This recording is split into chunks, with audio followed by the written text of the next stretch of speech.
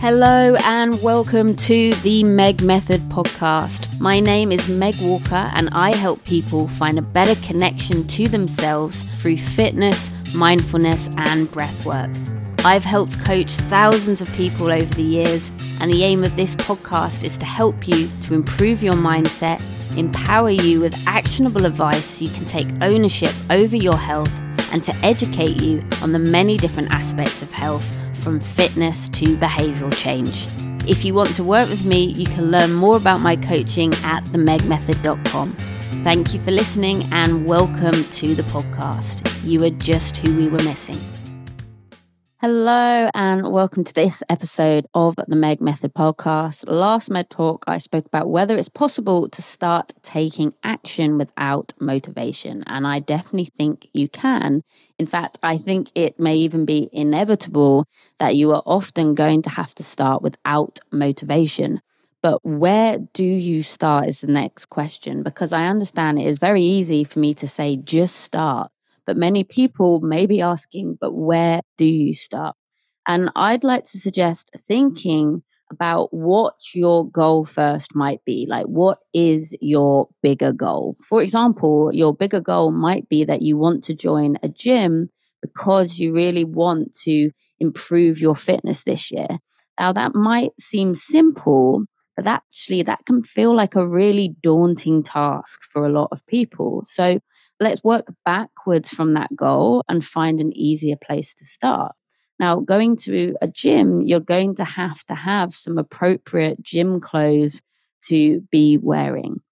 So don't overthink this. Like, all you would need is you need a top and some bottoms, whether that's some gym trousers or shorts that you feel comfortable in and that are appropriate for you to work out, to move about in and get sweaty in. So could you try these on at home, feel a bit more comfortable in these clothes? And maybe you could use a resource like YouTube to find a free fitness tutorial where you could try a workout or two at home in order to start building up your confidence, and just start by getting your heart rate up at home, getting a bit sweaty and just building up that confidence a little bit. Maybe you could watch some tutorials on how to do certain movements that you might like to do in the gym, so that when you go to the gym, you have a little bit more of an idea of what you're doing. If you have the means to do so, this could be a perfect time to get a coach. Maybe they could plan some fitness workouts for you to do at home so that you could get used to those movements at home, feel a little bit more confident so that when you go to the gym, you know what you're doing. And then they could even help you on that next part of the journey of giving you a fitness plan to use when you're at the gym. And they can even send you some videos on how to do certain movements. So you have that and you're not going into the gym feeling insecure and having no idea what you're doing. So already that bigger goal, we've worked backwards, and you can actually see a small step to start and some following steps to get there. The next part would actually be getting the gym membership. There's a lot of gyms that offer free trials. Maybe there's a few in your area and you want to trial out some places first to see what's the best one for you. And then once you join, a lot of gyms are very generous in giving free inductions when you start, because they really want to make sure that you feel comfortable using the equipment. So that is where a member of staff will greet you, and they'll usually take between 30 minutes to an hour to take you around some of the main equipment in the gym and help you understand how to set it up and how to get started. And that's a really amazing resource to use. Just first of all, right from the off, you know a friendly face who works there at the gym. So you get to know someone straight away, and it doesn't feel like you are entering the gym completely on your own. And then also you build confidence. They're going to show you how to use things, and you have a little bit more education and idea on how to use some of the stuff. So that's a great way of thinking, what is your bigger goal?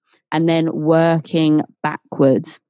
And that really helps you take that first step of action. And I always suggest to start small and realistic. So maybe you want to start running and you want to enter your first 10K this year. But if you haven't worked out in a long time, or you've never really been a runner before, it may be wise to actually start with walking. Could you start by taking some brisk walks and then maybe add in some elevation over time and allow your body to get used to that, getting that heart rate up, getting used to your body moving in a slightly different way? Then over time, you can gradually increase your pace and the distance. So again, it's having that bigger goal and then working backwards to realize what is actually a easy and more accessible, maybe not, well, it's a simple step. It might not feel easy to do, but it's not complicated, right? So really thinking, what is that first accessible step that you can take? And then often you can start to see the other steps that follow towards that bigger goal. If you want to improve your nutrition, instead of focusing on the daunting thought of all of the foods you might feel like you have to take away and cut out of your diet, which, side note, you don't have to be taking all the foods you enjoy out of your diet, but we can have another podcast about that another time. But could you actually start with that, a more accessible first step, be looking at what could you add to your plate to improve your nutrition? Could you be adding some more green leafy vegetables to your plate to really get some more nutrients in? What protein could you be adding to your plate? You would never expect a baby to be able to start running before they've even learned to walk. And so I don't know why you would expect the same for yourself when you're starting something new. Because yes, we're not babies anymore, but we kind of are like big babies when we start and learn something new. We don't know what we're doing, or we haven't done something in a while. So surely you can give yourself a bit of grace and a bit of leeway and expect that starting something new or starting something you haven't done in a while, there is going to need to be some room for progressing and starting taking steps of action and get to where you want to be eventually. So my biggest tip is start small and start realistic. Learn to walk before you start running, and also make sure that is a goal that you want to run towards, because time is going to pass regardless.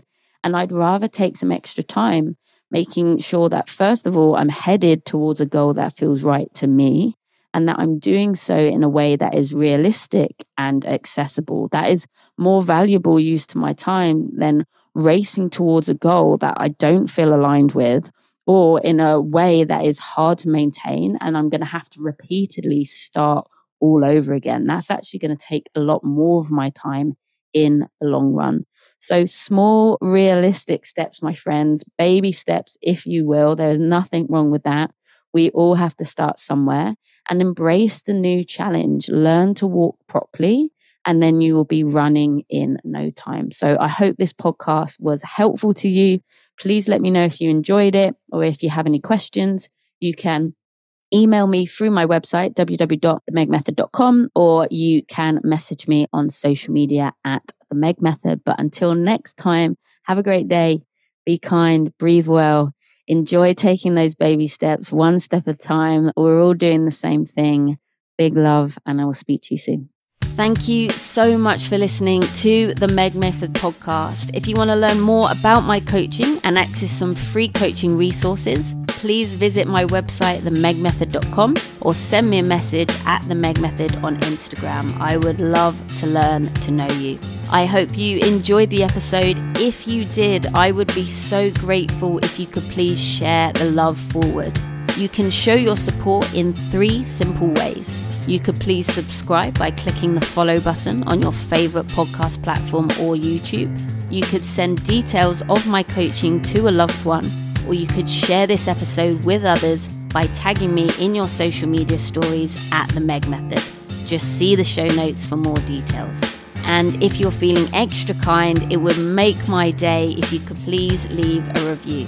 Thank you to my legendary podcast team, Brooklyn Fraser and Alicia Navarro. Your hard work and expertise is always appreciated. Thank you again for listening. Have an excellent day. Try your best. Be kind. Big love.